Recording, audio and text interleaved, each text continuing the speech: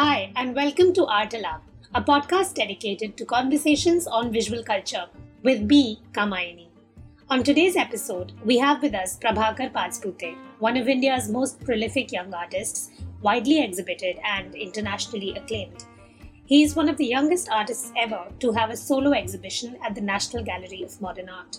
Most recently, he was declared one of the winners of the Artist Mundi Prize this year, an award aimed at, and I'm quoting them, providing unique opportunities for individuals and local communities to engage creatively with the urgent issues of our time in ways which resonate with us all. This latest work is currently on view at the National Museum, Cardiff. Hailing from the coalfields of Chandrapur district, eastern Maharashtra, Prabhakar is known for his painterly use of charcoal as a representative of coal. In Hindi, the word koila is used to mean both, in large-scale and site-specific formats like murals and animation. But there's been a change in his practice over the past couple of years, with more oil works, colours, and the form that he actually specialised in at art school, sculpture. His work is imbued with the expressive, ethical, and political imaginary of the mining community he hails from, interrogating the ecological and socio-economic correlations and consequences of violent interventions like open-cast mining. I urge listeners to read about open-cast mining in India, the problematic reasons it has become rampant, and its devastating effects on the environment and living organisms. Having worked with mining communities across the world, from Brazil to Poland, Prabhakar's use of fossil fuels from different parts of the earth gestures towards a planetary engagement, while more attenuated in bringing geological material into the white cube. The geoaesthetic aspects of Prabhakar's work can be related to the land art canon exemplified by artists like Robert Smithson. Prabhakar is involved with the Chandrapur-based collective of artists and mine and agricultural workers, Saptarang, whose poetry has appeared in his shows. So I first met Prabhakar a decade ago at his debut solo, Canary in a Coal Mine, at the Clark House Initiative in Colaba, Mumbai. To fill listeners in, Clark House is a curatorial initiative that was started by Sumesh Sharma and Zasha Kola in 2010. Prabhakar is now based in Pune, which is where he spoke to Art Alab from. In fact, when I reached out to him, he remembered that one meeting from 10 years ago, which shows that he has a pretty incredible memory. In fact, memory is something that we talk about in this episode, human and terrestrial. Now let me introduce you to him. Prabhakar Pazpute works in an array of mediums and materials, including drawing, light, stop-motion animation, sound, and sculptural forms. His use of charcoal has a direct connection to his subject matter and familial roots, coal mines and coal miners. He received his bachelor's in fine arts in sculpture from Indira Kala Sangeet University, Khairagarh, Chhattisgarh, and his MFA from Maharaja Sayaji Rao University of Baroda, or MSU, as we know. He has exhibited extensively with solo shows at the Clark House Initiative, Mumbai, Experimenter, Kolkata, National Gallery of Modern Art, Mumbai, Asilo Via Porpora, Milan, and Glasgow School of Art. He has also participated in group exhibitions at Van Ab Museum, Eindhoven, Cadist Art Foundation, Paris, IFA, Stuttgart and Berlin, DRAF, London, MACBA, Barcelona, Parasite, Hong Kong, Asia Cultural Centre, Gwangju, STUK, Leuven, AV Festival, Newcastle, and was part of the 31st Sao Paulo Biennial, the 5th Fukuoka Asian Art Triennial, the 14th Istanbul Biennial, the 8th Asia Pacific Triennial Brisbane, and the Dhaka Art Summit, the 2nd Yinchuan Biennale, and the 4th Kochi Muziris Biennale. Prabhakar Pazpute is represented by Experimenter, Kolkata.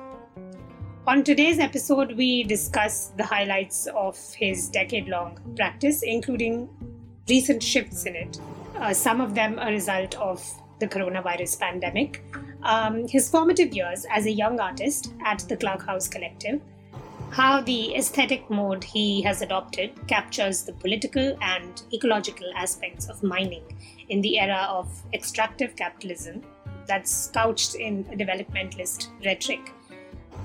We also talk about the frequent comparisons with William Kentridge, how contemporary artists grapple with history under antagonistic regimes, and the value of artistic practice that is collective. Welcome to the show Prabhakar. Artlab पर आने के लिए आपने वक्त निकाला अपने busy schedule में से, तो उसके लिए बहुत बहुत शुक्रिया आपका। धन्यवाद कामायनी, इट्स अ प्लेजर। मैं खुश हूँ कि ये अपॉर्चुनिटी मिली मुझे आपके साथ बात करने की। Before we continue, I'd like to let our listeners know how to access the material accompanying our conversation. To view the images and other material being referenced and discussed in the episode, click on the link in the show notes to access the guide. You can also find the link to the guide for each episode in our Instagram captions and tweets. The following interview has been conducted in Hindi. Listeners can access a complete time-stamped English language transcript by clicking on the link in the episode show notes. सबसे पहले तो मैं आपको मुबारकबाद देना चाहती हूँ artist मंडी prize के लिए। Congratulations. Thank you. मुझे लगा हम वहीं से शुरू कर सकते हैं क्योंकि वो आपका सबसे नया काम है। जो आर्टिस्ट मंडी प्राइज के अंतर्गत आपकी एग्जीबिशन है नेशनल म्यूजियम कार्डिफ में, वो पहली नजर में आपके पुराने काम से काफी अलग लगती है। ये काम बहुत रंगीन है। हाँ। जबकि आपने इससे पहले ज्यादातर मोनोक्रोमैटिक यानी ब्लैक एंड व्हाइट वर्क्स बनाए हैं, खासकर कि क्योंकि आपका माध्यम कोयला रहा है। तो इतना सब रंग बिरंगा काम आपके नाम से जुड़ा हुआ देखने पर मैं थोड़ी आश्चर्यचकित जरूर हुई। साथ ही कुछ काम का जो स्केल है वो छोटा है और आप अपने म्यूरल्स और लार्ज स्केल इंस्टॉलेशंस के लिए जाने जाते हैं। लेकिन पिछले 2-3 साल में आपके काम का रुख कुछ बदला भी है। एक्सपेरिमेंटल में जो आपकी पिछली एग्जीबिशन थी बीनीथ द पैल्पेबल, उसमें भी ये थोड़ा झलका था ये बदलाव, और वहां से कुछ काम शायद कार्डिफ में मौजूद है। तो इस बदलाव के बारे में हमारे जो लिसनर्स हैं, हमारे जो श्रोता हैं, उन्हें थोड़ा बताएं। मतलब सबसे पहले कहूँगा कि ये जो बदलाव जो दिख रहा है अभी, मतलब ये एक बहुत बड़ी प्रोसेस से आया हुआ है, जहाँ मतलब जिसके कई सारे चीज़ें जुड़ी हुई है उसमें। और कलर्स का जो ये है, क्योंकि शुरू के मेरे कई काम ऐसे ब्लैक एंड व्हाइट, चारकोल और एक प्रोसेस में थे। एक तरह से इफेमेरल क्वालिटी भी थी उन कामों में, और एक स्टैग्नेंट ऐसा एक फील था, मतलब इंस्टेंट किया हुआ या फिर।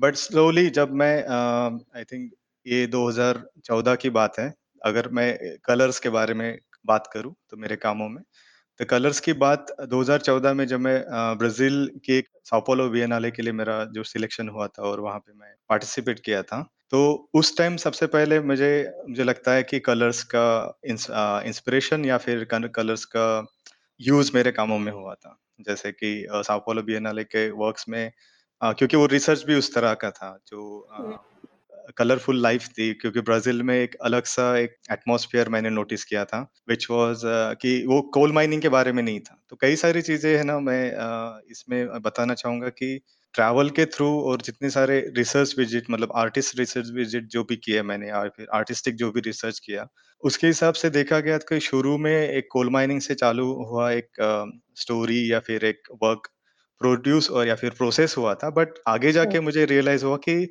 इसकी कई सारी चीज़ें हैं, मतलब कई सारे एलिमेंट्स जो हैं जो माइनिंग से रिलेटेड है, बट काफ़ी जैसे गोल्ड माइनिंग का एग्ज़ाम्पल लिया जाए, या फिर सॉल्ट माइनिंग का एग्ज़ाम्पल लिया जाए, या फिर आयरन माइनिंग का एग्ज़ाम्पल, या कॉपर माइनिंग का एग्ज़ाम्पल लिया जाए, तो कई सारे कलर्स और कलरफुल चीज़ें मैंने नोटिस की। बट वो बैक इन द माइंड मेरे दिमाग में थी। तो 2014 में थोड़ा-सा एक कलर का एक आया था, उसके बाद 15-16 में थोड़ा-थोड़ा मतलब कलर्स आने लगे। और मेरे कलर्स भी काफ़ी स्पेसिफिक थे। मतलब मेरे काम के जो कलर्स आप नोटिस करेंगे, ये एकदम कलरफुल भी नहीं है, बट अभी रिसेंटली काफ़ी आपने जो नोटिस किया वो सही है कि कई सारे कलर्स मैं यूज़ कर रहा हूँ अभी काम में। बट इनिशियली बहुत स्पेसिफिक थे, जैसे ब्लू कलर था। ब्लू कलर एक सिंबल या फिर पॉइज़नस जो केमिकल रिएक्शंस होते हैं उसको रिलेटेड मैंने किया था। जैसे येलो कलर एक कहीं न कहीं एक होप दिखा रहा है, क्योंकि लाइट्स का भी यूज़ होता था अंडरग्राउंड माइनिंग्स में, तो येलो। और ऐसे कई सारे कलर्स, ब्राउन कलर्स भी है जो सॉइल का, और सॉइल भी यूज़ किया है मैंने। कई बार मैं एक्रिलिक कलर्स यूज़ करता हूँ। तो कलर्स का एक मुझे लगता है कई तरह से एक रिलेशन रहा है मेरे काम में। But back in the mind वो उस तरह से एक्सप्रेस नहीं किया था मैं। तो चारकोल के साथ ऐसे होता था कि मुझे इंस्टेंट करना है। तो उसने छोटे टाइम पीरियड में आप इंस्टेंट एक इम्पैक्ट देने वाला अगर काम करना है या फिर एक्सप्रेसिव करना है, तो मेरा कमांड जो है चारकोल के ऊपर काफ़ी अच्छा था। हुँ, हुँ। तो उस तरह से मैंने एक्सप्लोर किया लार्ज स्केल वर्क्स और वो ईज़ी भी होते थे मेरे लिए क्योंकि कई बार ऐसा होता था कि प्री प्लान नहीं होता था काम। हुँ, जैसे अगर साओ पाउलो का ही एग्ज़ाम्पल लिया जाए या फिर हुँ, इस्तांबुल बिएनाले का एग्ज़ाम्पल लिया जाए या हुँ, फिर अ, यहाँ का ब्रिस्बेन में एपीटी एशिया पैसिफिक ट्रिएनाले में जो किया था मैंने, तो कई सारी चीज़ें हुँ, प्लान नहीं थी। तो क्या होता था कि वहाँ जाके कई बार वो एक टाइम मिलता था मुझे, एक एक्सपीरियंस मिलता था वहाँ जाने के बाद रिसर्च करने का या फिर बात करने का। और जो आपने पूछा कि छोटे कामों का भी ज़िक्र हुँ, किया था। कई सारे जो काम हैं मेरे, वो इफ़ेमेरल थे मतलब एक स्पेसिफिक टाइम पीरियड के लिए जिए हैं या फिर एक स्पेसिफिक टाइम पीरियड के लिए, मंथ्स के लिए, ईयर के लिए वो रहे हैं। तो उसमें क्या हुआ था, वो प्रोसेस में मेरा स्टूडियो भी उस टाइम कोई स्टेबल स्टूडियो नहीं था, कोई एक जगह पे नहीं था। हम मुंबई में थे तब और ऐसा कुछ स्पेस मैंने क्रिएट भी नहीं किया था स्टूडियो जैसा। तो क्या होता था कि जब भी मैं ट्रैवल करता था अलग-अलग जगहों पे, तो अलग-अलग जगह पे वो मूवेबल एक स्टूडियो होता था मेरा और वो कंफर्टेबल भी था मेरे लिए कई बार। तो कई बार ऐसा होता था कि मेरे सारे वर्क्स डिस्ट्रॉय हो जाते थे और हो गए हैं, कई सारे बड़े-बड़े लार्ज स्केल के वर्क्स डिस्ट्रॉय हो गए हैं। तो एक तरह का एक डिटैचमेंट भी था, अगर इमोशनली मैं बोलना चाहूँ, तो कई बार मैंने ये डॉक्यूमेंटेशन भी नहीं माँगा किसी को कि मुझे जब आप डिस्ट्रॉय करते हैं काम मेरा, तो उसका फ़ोटो भेजिए। कई बार मैंने किसी को नहीं माँगा। तो मुझे लगता है कि वो एक इम्पोर्टेंट एस्पेक्ट था मेरे काम का। अगर 2018 के बाद के अगर काम देखे जाएँ मेरे, तो उसमें कुछ-कुछ काम हैं जो एक्सिस्ट करते हैं आज। जो कि मैं इस बारे में सोच रहा था कि what if I can not travel, मतलब मैं अगर ट्रैवल नहीं कर पाऊँ कभी फ्यूचर में तो क्या होगा? किस तरह से, और वैसा ही हुआ। 2019 मतलब 20 के बाद ऐसा हुआ है कि अभी मैं ट्रैवल नहीं कर पा रहा हूँ और मेरा काम ट्रैवल कर रहा है। तो आई थिंक पिछले 2 साल में क्या हुआ है कि ट्रैवल्स भी रिस्ट्रिक्शंस हुए, जैसे पैंडेमिक के बाद हुँ, कई सारी चीज़ें चेंज हुई हैं। उस तरह से मैं स्टूडियो भी नहीं जा पा रहा था उस दौरान और ना ट्रैवल कर हुँ, पा रहा था किसी और जगह पे जाके काम करने के लिए। तो मैंने अपने घर में ही छोटा-सा एक स्पेस बनाया था और छोटे-छोटे काम शुरू किए थे मैंने, एकदम छोटे-छोटे ए4 साइज़ पेपर पे। तो पहली बार मैंने ऑयल कलर्स यूज़ किए। हुँ, मतलब इसके पहले मैं कहीं कभी ऑयल कलर्स यूज़ नहीं किए थे। तो ऑयल कलर्स यूज़ करने का एक अलग ही मज़ा आ रहा था। कई सालों तक एक स्पेसिफिक मीडियम यूज़ करने के बाद मुझे भी हुँ, ऐसी एक बोरियत सी हो गई थी। मतलब वो हुँ, चारकोल एक मीडियम से भी। क्योंकि मैं कई बार अपने काम के बारे में क्रिटिकली सोच भी रखता हूँ। तो उस तरह से मैंने ऑयल कलर्स पहली बार यूज़ करना चालू किया और मुझे लगा कि एक मीडियम की एक अलग क्वालिटी है, अलग इम्पैक्ट है इस। तो आई थिंक इस तो एक मिनरल से सॉरी एक फॉसिल फ्यूल यानी कोल जिसे आप चारकोल के ज़रिए सिंबलाइज़ करते हैं, उससे दूसरे फॉसिल फ्यूल यानी तेल की तरफ आपने प्रैक्टिस मोड़ी ऐसे कह सकते हैं। हाँ, अगर कॉन्सेप्चुअल तरीके से अगर देखा जाए, तो उस तरह से हम चीज़ें जोड़ सकते हैं। मतलब कि जैसे चारकोल का भी एक मैं कॉलेज में जब यूज़ करता था, तो उसका डायरेक्ट इंटरप्रिटेशन जो है, जब मैं कोल माइनिंग के बारे में काम करने लगा, तब डायरेक्ट उसका इम्प्रेशन या फिर कनेक्शन जुड़ा। तो उस हिसाब से ऑयल का भी मुझे लगता है कहीं न कहीं उसका कनेक्शन हम मतलब कॉन्सेप्चुअली जुड़ ही सकता है उसका। बट मेरे लिए वो एज़ एन मीडियम चारकोल को मैं एक पाउडर की तरह या एक इस तरह से नहीं यूज़ करता अभी। मैं कंप्लीटली उसको पानी के साथ वाटर कलर की तरह, इवन वॉल्स का जो है, जैसे गैलरी वॉल्स होती है, तो कई बार जैसे एक्सपेरिमेंटर में भी आपने नोटिस किया सोलो एग्ज़िबिशन में लास्ट ईयर जी। के, जिसमें मेरा मुझे एक अलग तरह का स्पेस क्रिएट करना शुरू से पसंद है। तो जो गैलरी स्पेस हो कंप्लीटली ट्रांसफ़ॉर्म करना है, साइट स्पेसिफिक एलिमेंट्स यूज़ करने हैं, काम को जस्टिफ़ाई भी आई थिंक जस्टिस मिलता है उस तरह से अगर देखा जाए तो। बट मटेरियल के हिसाब से मुझे लगता है कि वो ट्रांसफ़ॉर्मेशन बहुत इम्पोर्टेंट है। बहुत ज़्यादा इम्पोर्टेंट है क्योंकि मुझे लगता है एक ही चीज़ मैं शायद रिपीट नहीं कर सकता। मैंने की भी है पहले, मतलब कई सारे इमेजेस रिपिटेशन हुए हैं, कई सारे प्रोसेस भी रिपीट हुई है। बट मैंने जैसे कहा कि मैं इस चीज़ के बारे में काफ़ी सोचता हूँ। मुझे लगता है कि वो सोच रखना एक बहुत इम्पोर्टेंट है कि आप किस तरह से रिवर्स सोचते हैं अपने प्रोसेस में और आपके काम के बारे में।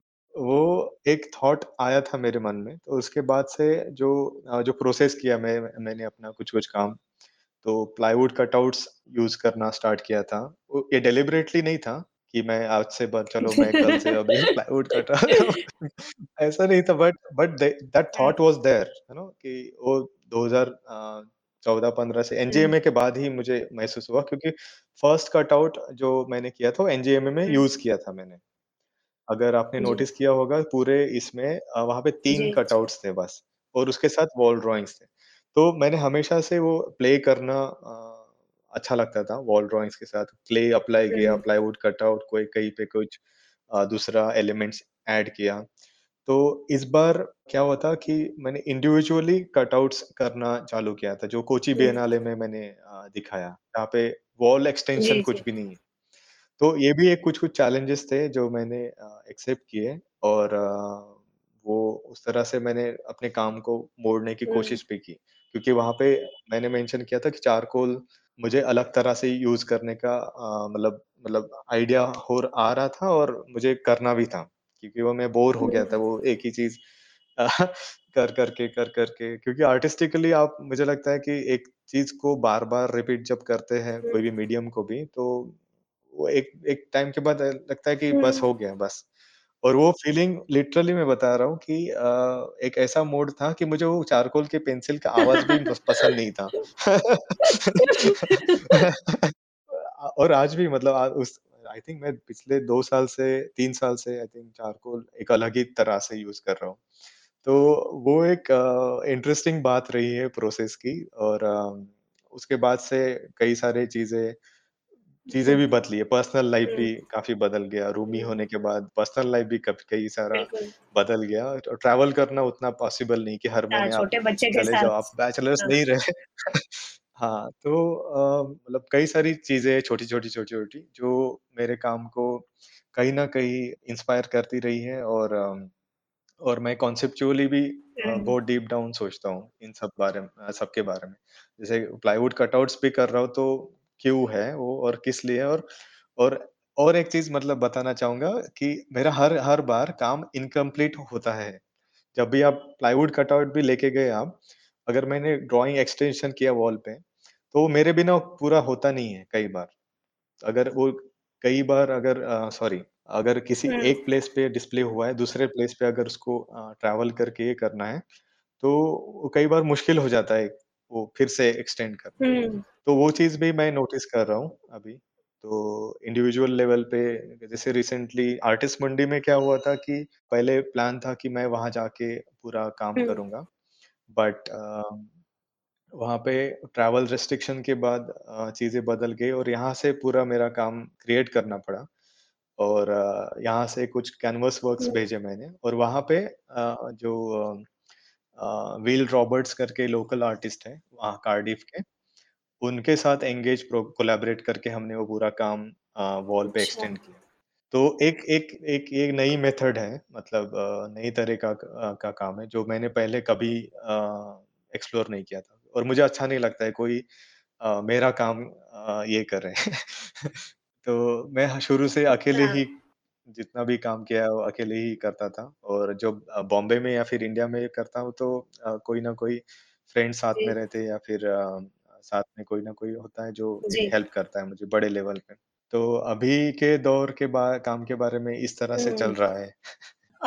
मुझे लगा एक्चुअली मैं बीनीथ द पैल्पेबल के बारे में सोच रही थी, जो आप अभी प्लाईवुड की बात कर रहे थे और फिर मैं इमेजेस भी देख रही थी समझने के लिए, वो जो आप प्रक्रिया समझा रहे थे। मैंने पहली बार इस पैमाने पे आपके इतने सारे स्कल्पचर्स एक साथ देखे हैं और काफ़ी आयरॉनिक है, मज़े की बात है ना कि आपकी हाँ, प्राइमरी ट्रेनिंग, आपका जो मुख्य प्रशिक्षण रहा है, वो एज़ अ स्कल्पचर रहा है। लेकिन आपने इतने साल स्कल्पचर के अलावा अलग रूप के उपयोग किए हैं और बीनीथ द पैल्पेबल वाले स्कल्पचर्स में आपने अलग-अलग मटेरियल भी हाँ, इस्तेमाल किए, जैसे पत्थर का पाउडर, मुल्तानी मिट्टी, गोबर और ऐसे पदार्थ। मैं सोच रही थी हाँ, वो एक शायद आपके स्कल्प्टर होने की वजह से डायमेंशनैलिटी या परिमाण का एहसास मिलता है इन कामों में। आपके म्यूरल्स और एनिमेशन में हमेशा से रहा है एक स्कल्पचरल रूप, उसपे साफ समझ आता है। तो जैसे आपने कहा प्रैक्टिस को आगे बढ़ाने के लिए वो कंसेप्चुअल अंडरपिनिंग्स, वो जो वैचारिक नींव है काम की, उसको रिविज़िट करना ये बहुत अहम है।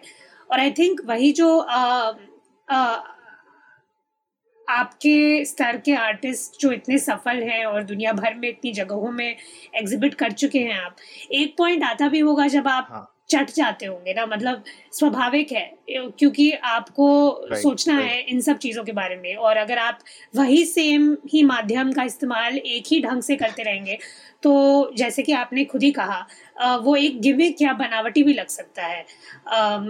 तो इसलिए वो सुलझाना राइट। ज़रूरी है एक ख़याली लेवल पे। अम, मुझे काफ़ी इंटरेस्टिंग लगा आपने पैंडेमिक के बारे में बात की, क्योंकि आपका शो बीनीथ द पैल्पेबल तो 2020 की शुरुआत में ही खुल गया था, जब महामारी नहीं आई थी और कागज़ के जो वर्क्स हैं और छोटे स्केल का काम ऑलरेडी मौजूद था उसमें।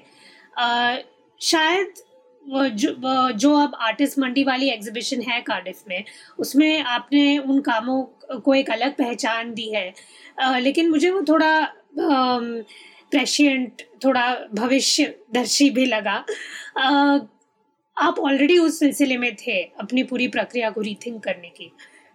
अ, जो आपने जो आप रंगों की बात कर रहे हैं, आपके काम को तो मैं कई सालों से देख रही हूँ, और मैं इन पिछले 1-2 साल के काम के कलर्स के सिवा उन मोटिव्स या प्रतीकों के बारे में भी सोच रही थी, जो आपके काम में कई दफ़े दिखे हैं, एक सार्थकता के साथ। जैसे गिद्ध का प्रतीक, पहले आप उल्लू कितने बनाते थे अपने काम में, वो मतलब झलकते थे यहाँ-वहाँ। उनका अपना एक मायना था, और अब ये इन कामों में, नए कामों में जो गिद्ध है, और जो रंगों के बारे में बात कर रहे हैं आप, पहले भी वो एक्रिलिक्स आपके काम में थे, लेकिन उनका फैलाव और क्वालिटी काफ़ी अलग थी। मुझे ऐसा लगता है। जैसे मैं म्यूज़ियम मेनाजरीज़ नाम के काम के बारे में सोच रही हूँ, जो कि कार्डिफ में डिस्प्लेड है। तो ये जो श्रृंखला है, जो सीक्वेंस है, वो पेपर पे स्मॉल स्केल पेंटिंग्स की हाँ, है ना? पेंटिंग से ऑयल ऑन पेपर है वो। अच्छा, ऑयल ऑन पेपर, जी। हाँ, हाँ, जो आप भी अभी बात कर रहे थे, तो उसके काफ़ी सररियलिस्टिक पहलू लगे, और कलर पैलेट और रंगों का जो संतुलन और तीव्रता, इंटेंसिटी है, वो मुझे काफ़ी अलग लगा पहले के काम से। सब्जेक्ट मैटर जो है, जिसकी ब्लैक एंड व्हाइट झलक पहले से आपके काम में रही हुँ, है, हुँ। आपके शुरू के shows Canary in a Coal Mine और लैंड ईटर्स में भी थे कई चिन्ह और चित्र। अब ये रंग-बिरंगे वीराने किस्म के लैंडस्केप्स, और उनमें घूमते अजीब, आधे मशीन, आधे मनुष्य से प्राणी, उसके हिसाब से भी वो सररियलिज़्म का एक भाव आता है, एक सेंस मिलता है। और देखा जाए तो चाहे साल्वादोर दाली हैं, चाहे ईव टोंग हैं, चाहे रेमेडियोस वारो हैं, उनके काम की बहुत झलक लगी मुझे, ऐसा उनका काम अ, याद आया आप इन इन वर्क्स को देख के। क्या आपके इस नए काम का सररियलिज़्म के साथ ताल्लुक जोड़ना जायज़ है? हाँ, अभी इसके बारे में अगर सररियलिज़्म या फिर सररियलिज़्म एस्पेक्ट के अगर मेरे काम में बात की जाए तो आई थिंक वो है शुरू से ही उसका एक इम्पैक्ट है मेरे काम में। और बट अभी मैं उसको एक अलग तरह से आई थिंक देखता हूँ कि वो किस तरह का वो सररियलिज़्म है या कोई और तरह का कुछ एस्पेक्ट हम या फिर कोई किसी और तरह का एंगेजमेंट हम बोल सकते हैं उसको। तो आई थिंक पोएट्री और जो लिटरेचर का एक प्रभाव रहा है मेरे ऊपर या फिर उस शुरू से ही क्योंकि जब कॉलेज में भी पढ़ते थे तब कई सारे मराठी पोएट्स और राइटर्स को मतलब मैं रीड करता था। दिलीप चित्रे, महेश एलकुंचवार और और एक इंटरेस्टिंग मतलब चीज़ें मतलब नोटिस की थी कवि ग्रेस की जो उल्लू की बात हमने की थी।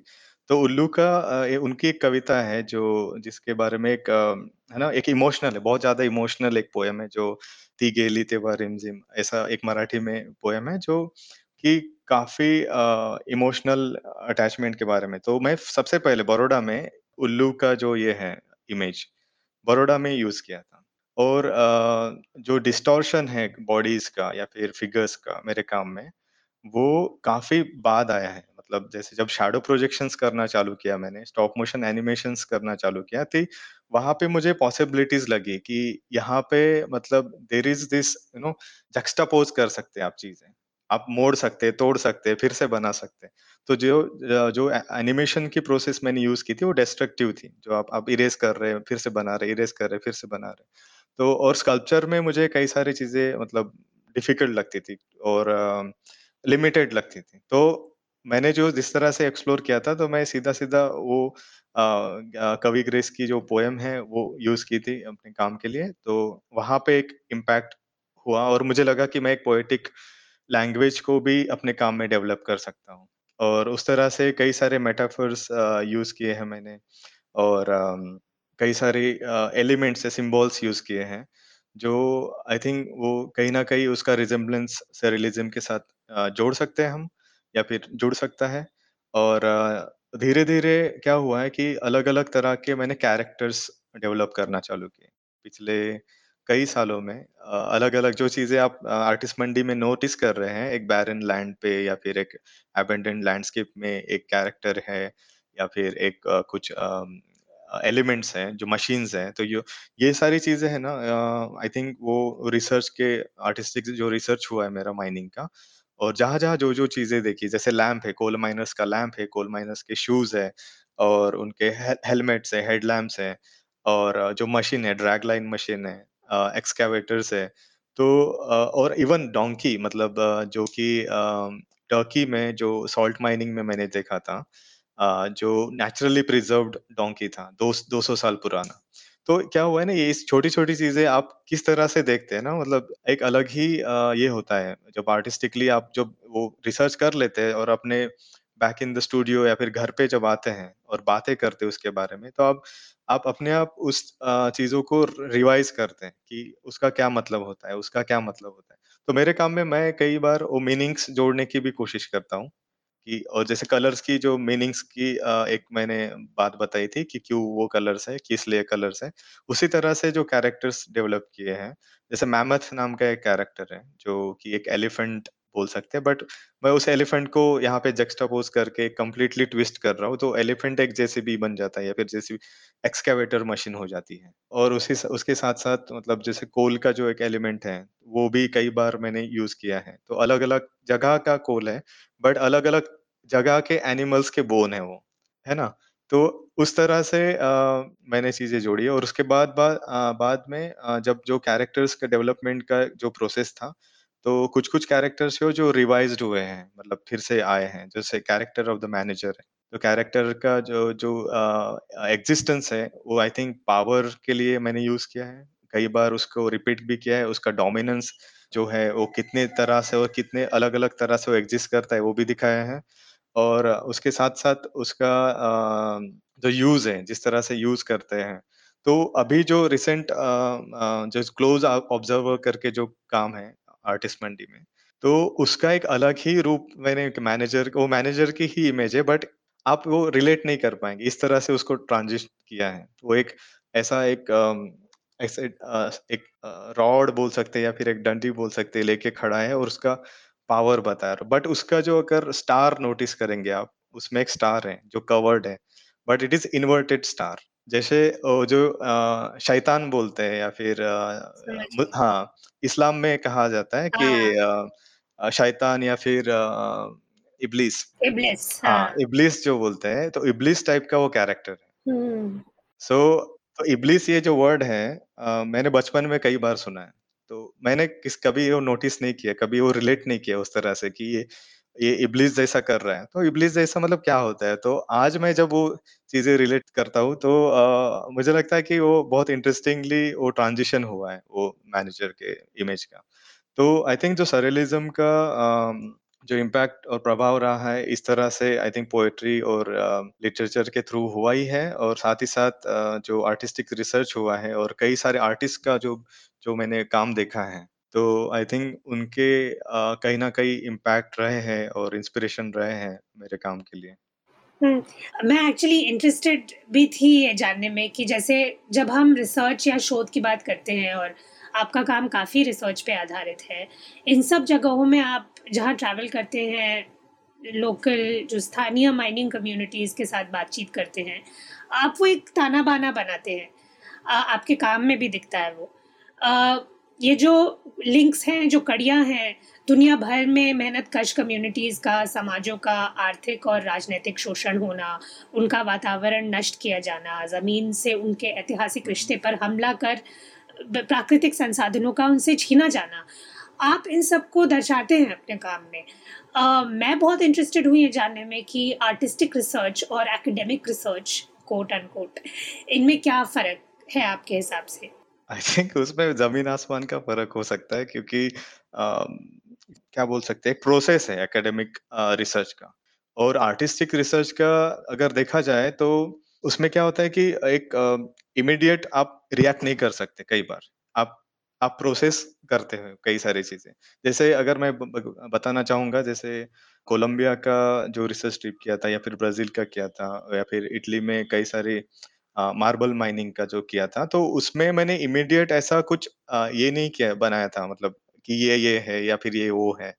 तो आई थिंक वो लॉन्ग टर्म प्रोसेस के लिए या फिर लॉन्ग टर्म अंडरस्टैंडिंग के लिए मेरे पास वो रहेगा या फिर है। तो वो क्या होता है कि आर्टिस्टिक रिसर्च में हम कई बार चीज़ें पूरी तरह से नहीं बता पाएँगे, क्योंकि विजुअल एक्सप्रेशंस होते हैं, या फिर आप राइट भी कर सकते हैं, लिख सकते हैं, आप नोट्स भी कर सकते हैं, ब्लॉग भी बना सकते हैं। बट आर्टिस्टिक रिसर्च में एक अलग तरह का एंगेजमेंट होता है, मुझे लगता है। जब आप कम्युनिटी के साथ बात करते हैं, जब आप कई बार मुझे एज़ एन आर्टिस्ट अगर कम्युनिटी की बात की जाए, तो मुझे हमेशा से ये रहा है कि अगर मैं बात कर रहा हूँ या कुछ कर रहा हूँ, तो मेरा क्या कर्तव्य होता है कि उसके बाद ना कि सिर्फ़ आर्ट बनाना, या फिर किस तरह का मैं एंगेजमेंट और कर सकता हूँ। तो ये चीज़ें मुझे हमेशा से दिमाग में रही है मेरे कि किस तरह का मैं उसको यूज़ कर सकता हूँ। मुझे ऐसा भी नहीं कि आर्टिस्टिक ऐसा रिसर्च कर किया और ये बनाया और उसके बाद खेल खत्म। तो मुझे लगता है कि वो एक लॉन्ग टर्म एक हिस्सा होता है आपका ये, और आप उसको छोड़ नहीं सकते, और कई बार मुझे ये क्वेश्चन किए जाते हैं, कई सारे लोग पूछते भी हैं कि आप कब तक माइनिंग के बारे में बात करेंगे? या फिर आप कब तक माइनिंग के बारे में काम करेंगे? तो मुझे लगता है कि इसका मेरे पास कोई जवाब नहीं है अभी तक कि मैं कब तक जीऊँगा। ये मुझे खुद पता नहीं। मुझे लगता है कि मुझे मेरे पास वजह है वो करने की। रिसर्च क्या करता है आपके काम को, क्योंकि रिसर्च कई बार आपके काम को वो एक अलग तरह का मोड़ देता है। कि जैसे मुझे कई बार लगता है, जो स्टूडियो बेस्ड प्रैक्टिस होती है और रिसर्च बेस्ड प्रैक्टिस होती है, इसमें क्या अंतर होता है? मुझे लगता है कि जो एंगेजमेंट और जो इन्वॉल्वमेंट लेके जब आप काम करते हैं आउटसाइड ऑफ योर स्टूडियो, वो आप स्टूडियो में बैठ के फुल टाइम स्टूडियो में बैठ के आप नहीं कर सकते। मुझे लगता है कहीं न कहीं वो डिटैच हो जाता है, या फिर वो चीज़ें हमें मिल नहीं पाती, जो एंगेज्ड होके या फिर साथ में रह के काम करके, कलेक्टिवली भी अगर बोला जाए तो उस हिसाब से। ये एकेडमिक स्कॉलरशिप में भी पुराना और महत्वपूर्ण वाद-विवाद का मुद्दा रहा है और अब तक है। ये प्रश्न कि हम किस तरह लोगों के जीवन पर अध्ययन करते हैं, उनके साथ शामिल होके या फिर हो सकता है असमान दृष्टि से ही एक अनइक्वल गेज़ ही अ, उन पे डालते हैं, खुद को एकदम अलग रख के शायद, ऊपर रख के उन्हें देखते हैं। मेरा मानना है आर्ट में तरकीबें हैं जिनसे कि आप जहाँ काम करना चाहें, अध्ययन करना चाहें, उनके साथ में, बगल में, साइड पे रह के कर सकते हैं। ऊपर से नीचे वाली दृष्टिकोण के बजाय। तो आप साथ में रह के आई लेवल पे देख पा रहे होते हैं I think as an artist वो एक संभावना रहती है।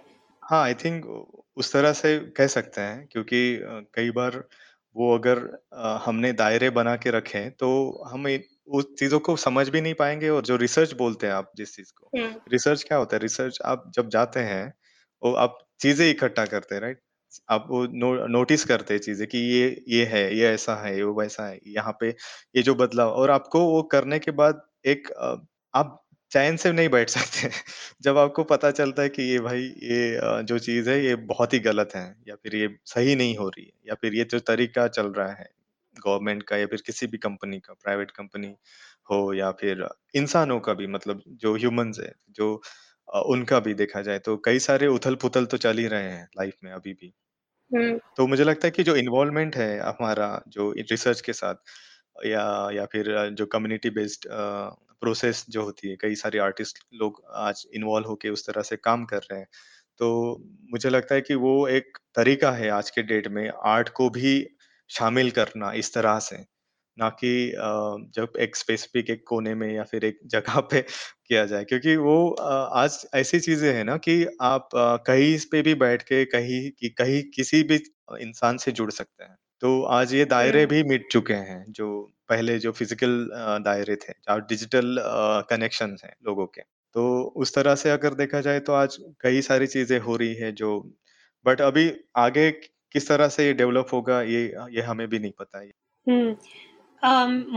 मुझे आपकी बातों से ये भी लगा कि जब हम आर्ट की नीतियों या स्ट्रैटेजीज़ के बारे में सोचते हैं तो मैं कई बार अपने काम के बारे में ऐसा सोचती हूँ। जैसे मैं भी अलग-अलग जॉनर्स में, शैलियों में लिखती हूँ, तो मैं ये सोचती हूँ कि जर्नलिज़्म यानी पत्रकारिता की बात करें हम, तो वो एक तरह की सच्चाई को स्पष्ट करता है और कविता उदाहरण के तौर पे एक अलग किस्म की सच्चाई को स्पष्ट करती है और इनमें क्या फ़र्क है? मैं काफ़ी सोचती हूँ इस अंतर के बारे में।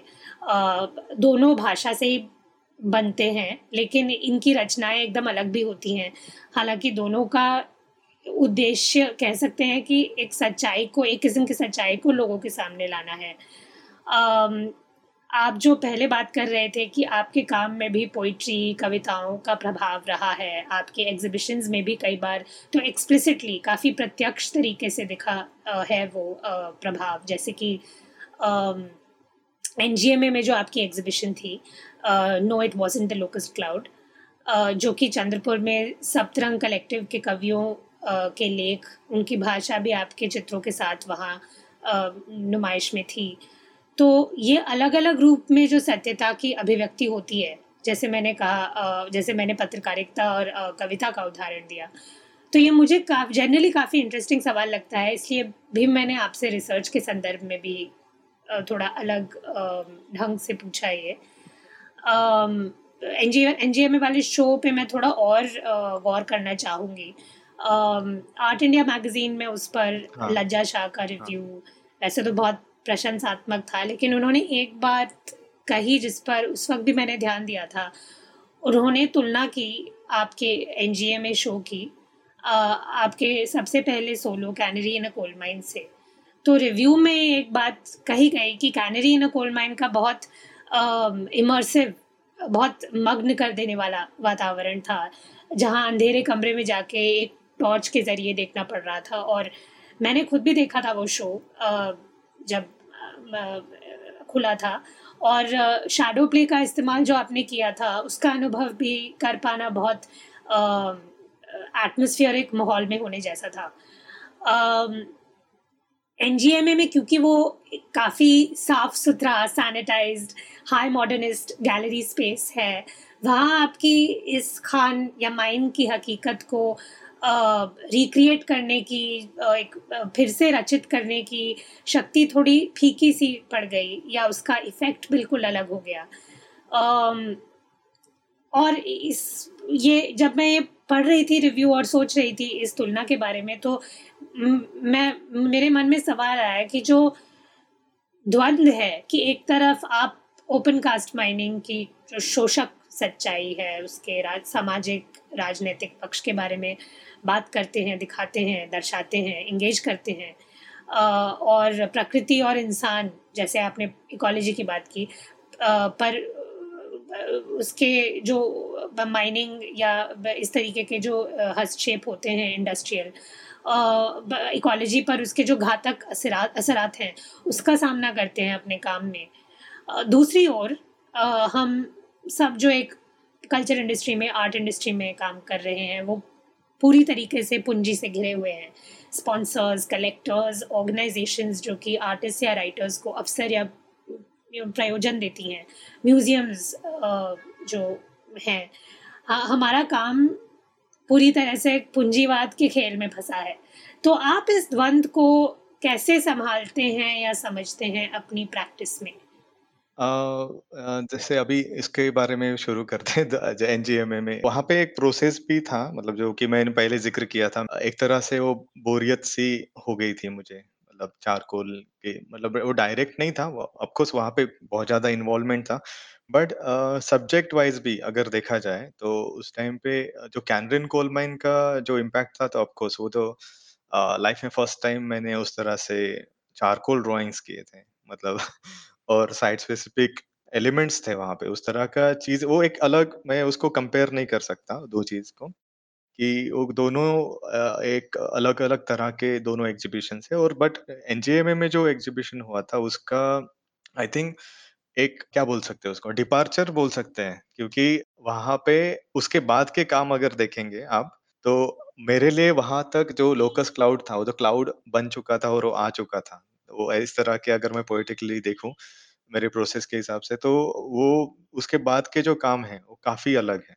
इमीडिएट काम मुझे याद आता है जो ब्रोकन वराह मैंने एमसीएटी मनीला में किया था, वो एकदम ही कलरफुल जो ये था। तो आई थिंक वो ट्रांज़िशन और वो इमेजरी और वो सारी चीज़ें आई थिंक एनजीएमए में बदलना चालू हुई थी। तो इसीलिए भी हो सकता है कि कई लोगों को वो ट्रांज़िशन या फिर वो बदलाव मतलब कनेक्ट नहीं कर पाए होंगे या फिर उस तरह से चीज़ें कनेक्ट भी नहीं और लाइट का भी इम्पैक्ट पड़ता है, राइट? कि जब आप एग्ज़िबिशन्स हुँ।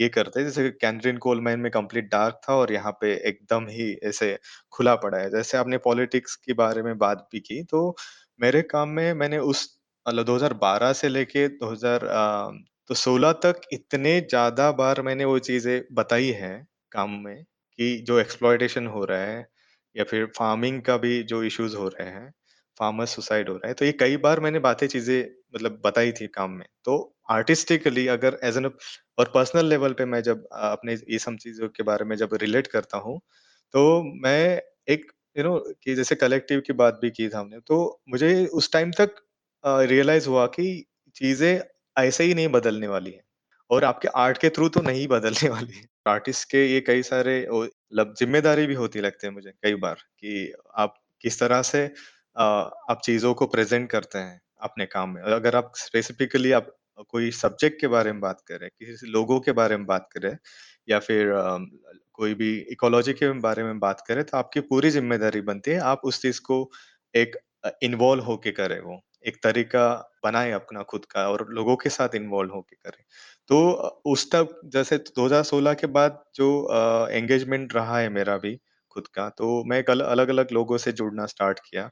क्या हो सकता है, क्या पॉसिबल है? और उसके बाद जो मैंने जो रिसर्च किए थे, जो आर्टिस्टिक रिसर्च, उसमें मैंने ज़्यादा से ज़्यादा ज़िक्र किया था कि ओपन पिट माइनिंग, जो ओपन पिट माइनिंग है, जो अबैंडन्ड माइनिंग है स्पेशली। अ, उस एग्ज़िबिशन में उरामिली प्रोजेक्ट ने भी एक डॉक्यूमेंट्री बनाई थी, जो हमारे गाँव में जाके उन्होंने सॉन्ग्स रिकॉर्ड किए थे और जो लैंडस्केप रिकॉर्ड किया था। तो मेरे जो क्वेश्चन्स मैंने जो एनजीएमए में भी रेज़ किए थे, वो अबैंडन्ड माइनिंग के बारे में थे। तो वो चीज़ें मुझे लग रहा था कि ये तो ऐसे बोलने से बदलेगी ही नहीं या या फिर मतलब यूरोप में मैंने देखे हुए एग्ज़ाम्पल्स जो अबैंडन्ड माइनिंग को आप रिस्टोर कर रहे हैं। जैसे माइनिंग जब खत्म हो जाती है, जब कोयला खत्म हो जाता है, इस गवर्नमेंट या कंपनी का जो ये फ़र्ज़ होता है या फिर ये कानूनी नियम है कि आप उस पूरे लैंड को सरफेस सॉइल के साथ रिस्टोर करें। ताकि वहाँ पे फिर से ज़मीन खेती-बाड़ी के लिए यूज़ कर सकते हैं या फिर किसी और चीज़ के लिए पब्लिक एंगेजमेंट के लिए या पब्लिक पर्पज़ के लिए यूज़ कर सकते हैं। ये होता है, जो यूके में मैंने देखे हैं कई एग्ज़ाम्पल और यूरोप में भी देखे हैं। तो वो चीज़ें मुझे कई ज़्यादा परेशान करती थी। तो आई थिंक वो एंगेजमेंट के हिसाब से ही मैंने वो ये हुआ था, जो एनजीएमए का शो।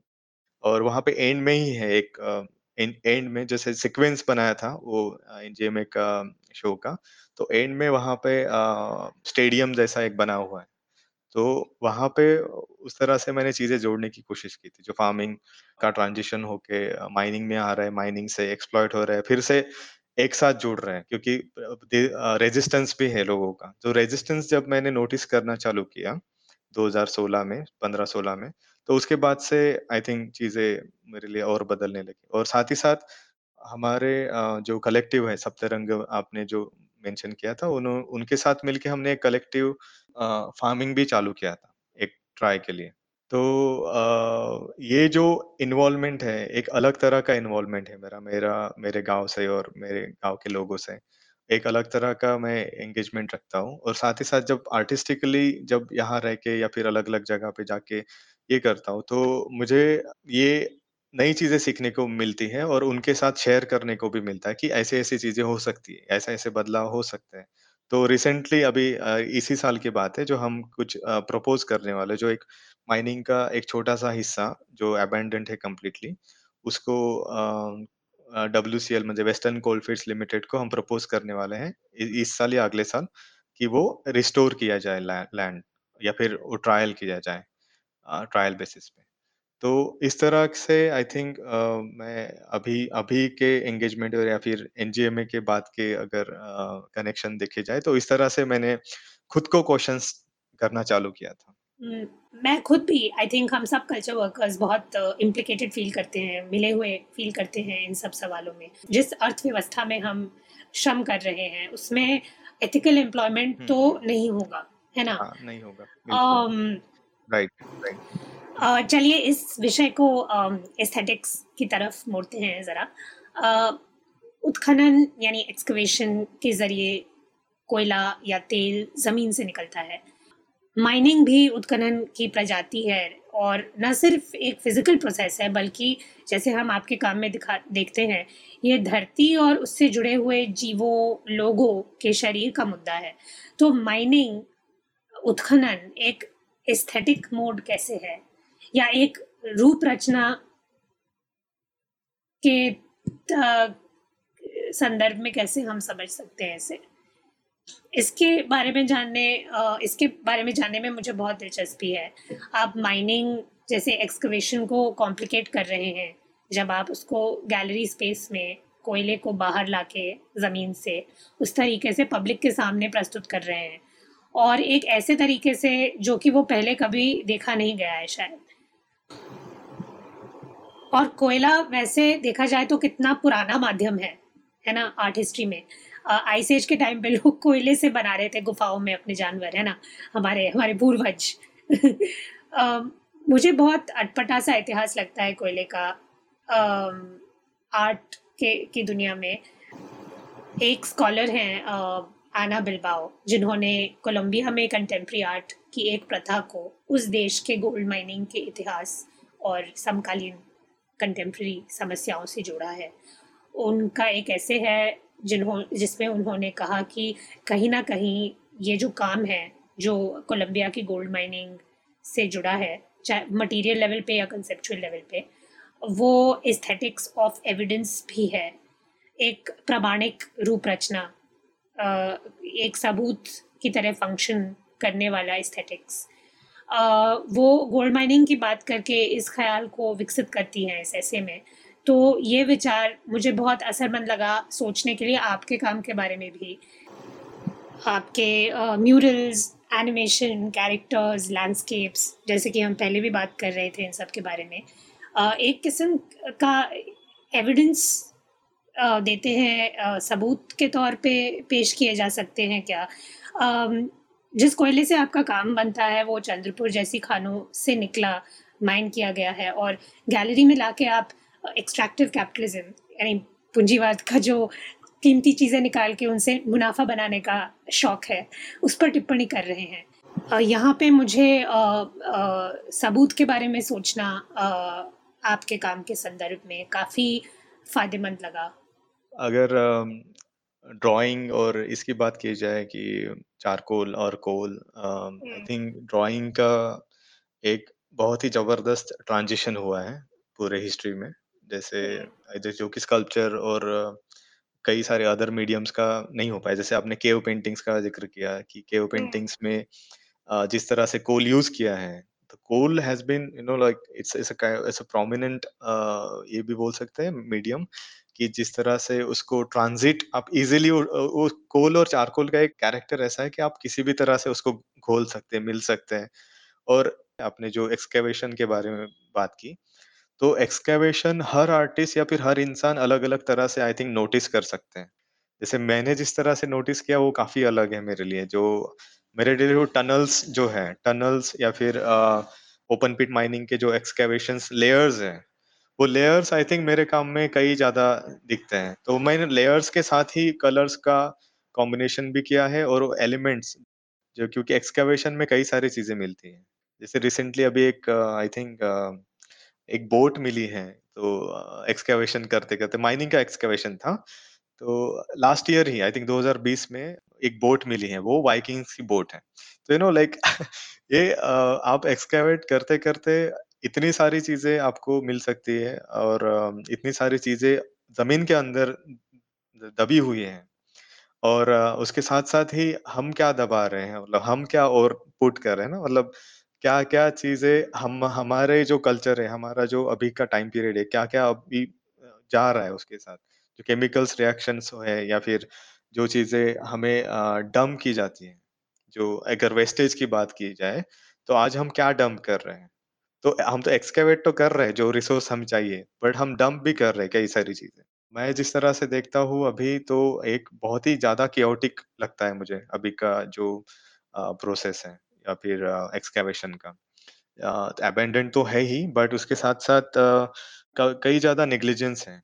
नेग्लिजेंस जो प्रोसेस में ये लोग कर रहे हैं, आई थिंक वो कोई भी पावर कई और कई कई कोई भी कंट्री का आप उदाहरण ले लीजिए, इंडिया का ही नहीं, आप कोई भी लैटिन अमेरिकन या फिर साउथ ईस्ट एशियन या फिर चाइना या फिर रशिया, कहीं का भी एग्जांपल ले लीजिए, सेम मेथोडोलॉजी या फिर सेम मेथड्स यूज़ किए जा रहे हैं और सेम तरह का प्रोसेस हो रहा है।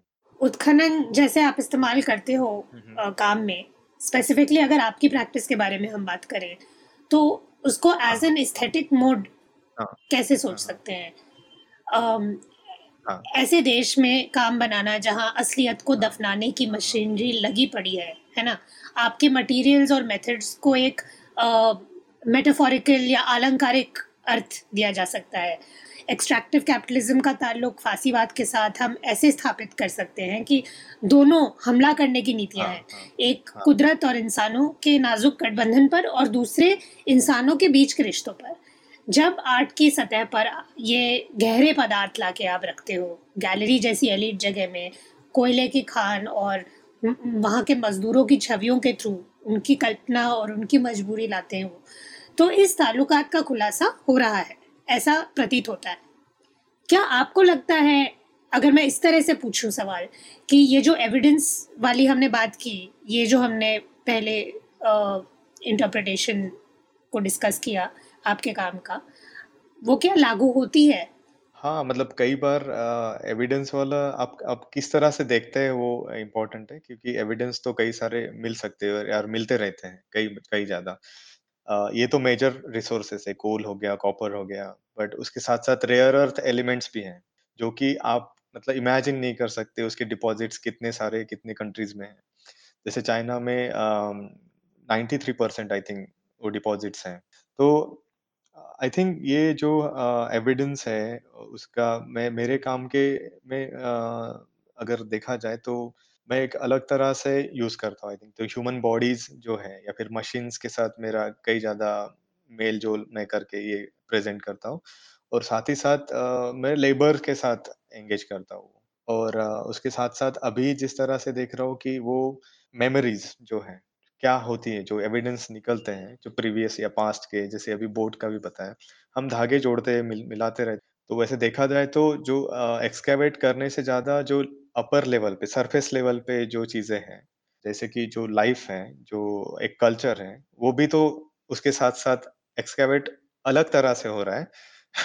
मतलब कल्चर और ट्रेडिशंस कई ज़्यादा मतलब मर्ज हो जा रहे हैं या फिर खत्म हो जा रहे हैं। तो मैं उन सब चीज़ों को आई थिंक ज़्यादा नोटिस कर पा रहा हूँ अभी और उन सब चीज़ों को ज़्यादा मतलब प्रेज़ेंट भी कर पा रहा हूँ। अगर एग्ज़ाम्पल दिया जाए तो कई सारे जो ट्रेडिशंस हैं, जो फार्मिंग के हैं या फिर टूल्स उनका जो रिलेशन रहा है, तो कई सारी चीज़ें ऐसे एक्सकैवेशंस में भी मिलती हैं। तो मुझे एक मेरे पास एक छोटा-सा एक ये है आई थिंक 1984 का एक ऑब्जेक्ट है। वो टिफ़िन बॉक्स है हाँ, टिफ़िन बॉक्स है उस टाइम पीरियड का। तो ब्राज़ील में मुझे मिला था वो।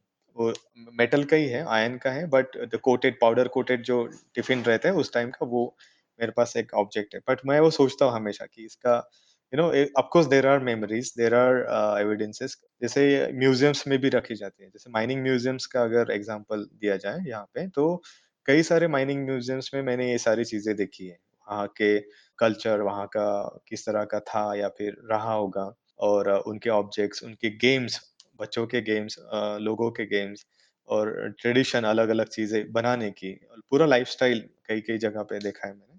तो वो मैं हमेशा अपर ल मतलब below the surface and under the surface इनका आई थिंक मेरे काम में हमेशा से वो डिस्कोर्स रहा है। मैं वो एंगेज करने की या फिर जोड़ने की कोशिश करता हूँ हमेशा कि उनका क्या रिलेशन हो सकता है पास्ट, प्रेज़ेंट और फ्यूचर का। क्योंकि माइनिंग में क्या होता है कि आप before the mining, during the mining, after the mining ये 3 अलग-अलग मुझे लगता है कि एक अलग तरह के टाइम पीरियड ही होते हैं। क्योंकि ड्यूरिंग द माइनिंग आप इमेजिन भी नहीं कर सकते कि यहाँ पे ऐसी कोई चीज़ रही होगी पहले, जब एक्सकैवेट होता है सब कुछ। तो वो ट्रांज़िशन आई थिंक मैं हमेशा से वो नोटिस करता हूँ। आई थिंक काफ़ी इंटरेस्टिंग है आपने समय की भी बात की उस तरीके से, क्योंकि मैं वही सोच रही थी एक्चुअली अगर देखा जाए तो इस केस में हम कोयले की बात करते हैं तो कार्बन या कोई भी भौतिक एलिमेंट की क्या लाइफ होती है और हम अपने इंसानी टाइम स्केल पे उसको शायद समझ भी नहीं सकते हैं, ये तो पक्की बात है। अगर हम उसी पदार्थ को एक जियोलॉजिकल टाइम स्केल पे देखें तो समझ में थोड़ा आने लगता है, क्योंकि इन मिनरल्स, फॉसिल फ्यूल्स, इन पदार्थों का जो इतिहास है, वो धरती के इतिहास में गढ़ा हुआ है ना। तो हम अगर देखें तो टेम्पोरैलिटी या समय का जो अनुभव है, ये कितना अजीब हो सकता है इन मटेरियल्स के साथ कॉन्फ्रंटेशन या सामना करने पर। हम अपने जीवन के पैमाने पे, इंसानी जीवन के पैमाने पे देख रहे हैं कि क्या हो रहा है। इतिहास, याददाश्त, मेमोरी की बात कर रहे हैं। लेकिन अगर पैमाने को दूरबीन से थोड़ा देख के ज़ूम आउट करें और एक जियोलॉजिकल टाइम स्केल पे गौर करें, तो हम करोड़ों साल की धरती की मेमोरी जो है, उसके बारे में सोचने लगते हैं। तो वाक़ई जो एक पैरेलल, एक समांतर समझ में आने लगता है इन अलग-अलग समय के अ, प्रणालियों के बीच। क्योंकि कहीं न कहीं ये कोल या ऑयल, ये सब जो फॉसिल फ्यूल्स और मिनरल्स हैं, ये भी तो धरती की यादें हैं ना। और हमारी यादें शायद एक स्पीसीज़ लेवल पे अगर हम बात करें, एक एंथ्रोपोलॉजिकल लेवल पे, ना केवल एक हिस्टोरिकल मेमोरी के कॉन्टेक्स्ट से, तो हमारी जो एक पैरेलल एग्जिस्टेंस है धरती के साथ, जो एक अस्तित्व है धरती से जुड़ा हुआ, वो थोड़ा और साफ नज़र आने लगता है। हम स्ट्रैटिफाइड, लेयर्ड तरीके से समय को देखने लगते हैं कि उसकी हकीकत क्या है। हाँ, हाँ। Definitely, definitely. आई थिंक उस तरह से मुझे आयरन के बारे में ज़्यादा लगता है कि हमेशा से सोचता हूँ मैं आयरन माइनिंग और आयरन का जो प्रोडक्ट बनता है, क्योंकि वो धरती के मिनरल से बनता है। उस आयरन से मैग्नेट भी बनता है और उसके बाद उसका जब जो जंग लगता है, क्योंकि एक वो बहुत ही इंटरेस्टिंग प्रोसेस होता है कि फिर से धरती में घुल जाता है वो। हाँ, तो वो एक ही मीडियम या फिर मिनरल एलिमेंट लगता है मुझे जो उस तरह से उसका ट्रांज़िशन ऑफ लाइफ नोट कर सकते हैं। आपके काम के संदर्भ में स्पेशली, और आपने जो अभी बात की वेस्टर्न कोलफील्ड्स के बारे में, मैं पढ़ रही थी एक निबंध, जियोग्राफर कैथरीन यूसुफ हैं उनका। पढ़ के मैं सुनाती हूँ आपको एक भाग। As extractive predation involves the transfer of energy, it is the means by which racist, hetero-reproductive violence is maintained, governed, and regulated. Geology does not merely map the earth, it changes it. The mine is emblematic of that exchange and the conditions of those relations as hierarchical. It is a subterranean spatiality that is always under pressure from the weight of the division of surface and underground states. Yet, the underground is also the possibility and spatial autonomy of opacity in plain sight. It is somewhere to dig in and plot. काफ़ी सुंदर है। तो Catherine Yusuf कह रही हैं कि उत्खनन या निष्कर्षण यानी एक्सट्रैक्शन पर्यावरण और समाज के लिए हिंसक है, क्योंकि इससे पूंजीपतियों और उद्योगपतियों जो ये एक्सट्रैक्शन मुनाफे के लिए करवाते हैं, उनका राज्य, उनका वर्चस्व बना रहता है। लेकिन खान की खासियत ये भी है कि वो जमीन के नीचे गदर का गढ़ बनने की संभावना रखती है। तो मुझे ये बहुत इंटरेस्टिंग लगा कि उन्होंने ये जो डायलेक्टिक है, ये जो पद्धति है, उसको इस तरह समझाने की कोशिश की, क्योंकि ये सच है, जैसे आपने कहा ओपन कास्ट माइनिंग, जो कि खुले हुए खान की माइनिंग के बारे में बात की और करते हैं आप अपने काम में, एक तरीके से तो वो है ही इस प्रशासन या कोई भी प्रशासन जो इससे पहले रही है, वो ज़मीन पे जिस तरीके से अपना वर्चस्व जमाती है और जो वहाँ रहने वाले लोग, जानवर, पेड़ पौधे, जो भी इकोसिस्टम है, जो कम्युनिटीज़ हैं, उनको मार्जिनलाइज करके एक्सक्लूड कर देती है कोई भी डिसीजन मेकिंग या निर्णय लेने की क्षमता को लेकर। तो पूरी तरीके से तोड़ना होता है ना लोगों के विल को, उनकी शक्ति को। लेकिन वही लोग, अब जैसे आपके सप्तरंग के जो साथी हैं या आपके गांव में जितने भी लोग हैं जो विद्रोह में शरीक हैं, वो कहीं ना कहीं एक उदाहरण है, मिसाल है। आप लोग इसको चैलेंज कर पा रहे हैं क्योंकि आप जुड़े हुए हैं जमीन से उस तरीके से जो कि स्टेट कभी भी नहीं जुड़ पाएगा। तो ये प्लॉट करने वाली बात, साजिश करने वाली बात, उन्होंने बहुत, जो यूसुफ हैं, उन्होंने एक बहुत सबवर्सिव, क्रांतिकारी किस्म की भाषा का इस्तेमाल किया है। लेकिन तख्त जो है वो तो नीचे से ही पलटे जाएंगे ना। ये थोड़ी फीलिंग आती है ये पढ़ के। और कहीं ना कहीं आप जो आर्ट के बारे में बात कर रहे थे, अब वो उतनी लिटिल तरीके से होना हो, कंसेप्चुअली तो वो कीड़ा आप डाल ही रहे हैं ना लोगों के जहन। तो मुझे लगा मैं आपका रिस्पॉन्स सुनूं राइट। इस एक्सट्रैक्ट पे। आई थिंक वो वही इम्पोर्टेंट होता है ना, जिस तरह से हम चीज़ों को मतलब पलट देने की जब ये रखते हैं, हिम्मत रखते हैं या फिर कोशिश करते हैं, तो वो तभी चीज़ें बदल पाती हैं। ऑफ़कोर्स ये बहुत ज़्यादा टफ है, और आपने जो बोला है कि स्टेट का जो ज़मीन तो कभी होता नहीं है, वो ज़िक्र उनके पेपर्स पे होते हैं, बट स्टेट हमेशा बदलते रहता है, हमेशा बदलते रहता है, क्योंकि अगर एग्जाम्पल दिया जाए तो जो भी मैनेजर्स होते हैं या फिर जो भी ऑपरेटर्स होते हैं, जो भी पावर पे जो लोग होते हैं वहाँ पे, हर 3-4 साल में बदल जाते हैं। तो उनको कुछ फ़र्क नहीं पड़ता है कि वहाँ पे किस तरह का एक्सकैवेशन हो रहा है या फिर किस तरह के लोगों की परेशानी हो रही है। क्योंकि आप चीज़ें ऐसे ही इमीडिएटली इम्प्लीकेट कर रहे हैं और आप बदल रहे हैं हर साल। तो उस तरह के बाकी जो लोग हैं, अभी अगर भारत के दूसरे हिस्से की बात की जाए, झारखंड की या फिर छत्तीसगढ़ या फिर मध्य प्रदेश, जहाँ-जहाँ पे भी मेजरली कोल माइनिंग्स या फिर कॉपर माइनिंग्स है, तो वहाँ का तो हालत ही बहुत ही ज़्यादा बेकार है, मतलब बहुत ही ज़्यादा। तो उस तरह के जो चेंजेस है, अगर कितना भी स्ट्रगल, ये भी सच है कि आप स्ट्रगल, ये इस तरह का स्ट्रगल है जहाँ पे इमीडिएट सक्सेस या फिर इमीडिएट चेंजेस कुछ नहीं मिलने वाला है। इसमें स्ट्रगल है, बट वो रेजिस्टेंस आई थिंक वो उतना ही इम्पोर्टेंट है रखना या बात करना। अदरवाइज़ क्या होता है कि ये सारी चीज़ें लोगों की आदत बन जाएगी। हम्म। वो सबसे ज़्यादा मुझे तकलीफ वाला लगता है कि लोग यही समझना चालू करते हैं कि ये ऐसा ही है। हम्म। हम्म। जैसे मेरे गाँव में अगर मैं देखूँ तो कई सारे लोगों को पता भी नहीं होता है कि उसके उनके राइट्स क्या हैं। कई सारी चीज़ें, वो जैसे रास्ते पे डस्ट होना, ये भी, और या फिर उनके क्रॉप पे जो डस्ट आता है फार्मर्स के, या फिर उनके रिहैब जो होती है, मतलब उनको जब डिस्प्लेस किया जाता है एक गाँव से दूसरे गाँव में, तो उनके जो राइट्स है वो क्या होते हैं। तो ये कई बार आदत बन जाती है हमारी झुकने की। तो वो झुकना नहीं है, इसीलिए है आई थिंक मेरे काम में मैं हमेशा वो चीज़ स्ट्रांगली रखना चाहता हूँ कि there should be a resistance to the power. बिल्कुल, या बिल्कुल। जैसे आपने कहा बिल्कुल, झुकना तो बिल्कुल नहीं है और साजिश करनी है इन सब के खिलाफ। लेकिन आपने जो ये बातें बोली, एक सामूहिकता की बात मुझे ऐसा लगा बार-बार आपके काम में भी आती है। चाहे वो मुट्ठी हो सॉलिडैरिटी की, या उस प्रकार के चिन्ह आपके काम में हैं। और ऑब्वियसली आपका जो हमेशा से ही कंसेप्चुअल सबस्ट्रेटम रहा है, जिस पे आपने अपना आर्ट माउंट किया है, अपनी प्रैक्टिस माउंट की है, वो एक सॉलिडैरिटी के लॉजिक से आता है, एकाग्रता के लॉजिक से आता है। मुझे ऐसा लगता है ये जो कलेक्टिविटी की बात है, या आपके काम में या आप अपने गांव में भी हमने बात की, सप्तरंग कलेक्टिव के साथ जुड़े हैं आप, और वो भी शामिल हैं आपकी एग्जीबिशंस में।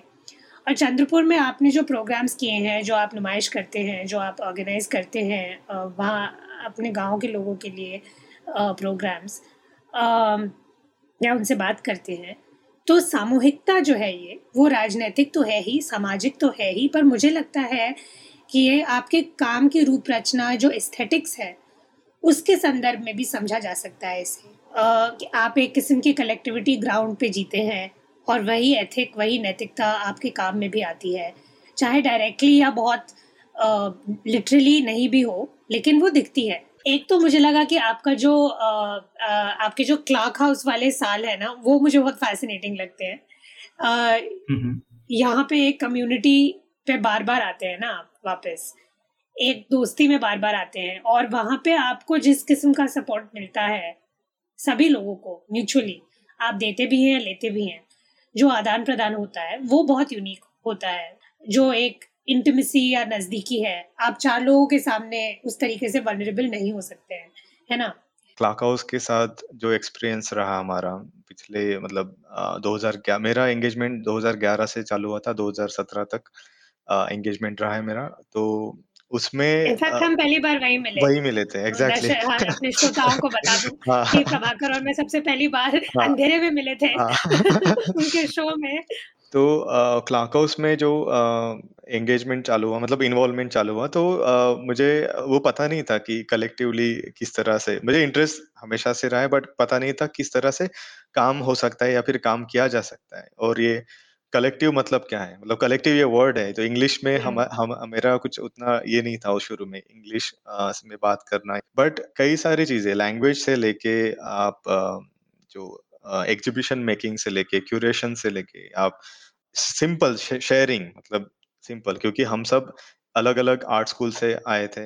निखिल और Sachin J J School of Art से थे। योगेश, अमोल, पूनम ये रचना संसद मुंबई से थे। मैं रूपाली बड़ौदा से अपना मास्टर्स फिनिश करके आए थे मुंबई में। और तो उस तरह से एक अलग-अलग स्कूल का तो एक्सपीरियंस था मतलब अलग-अलग जगह पे पढ़ने का।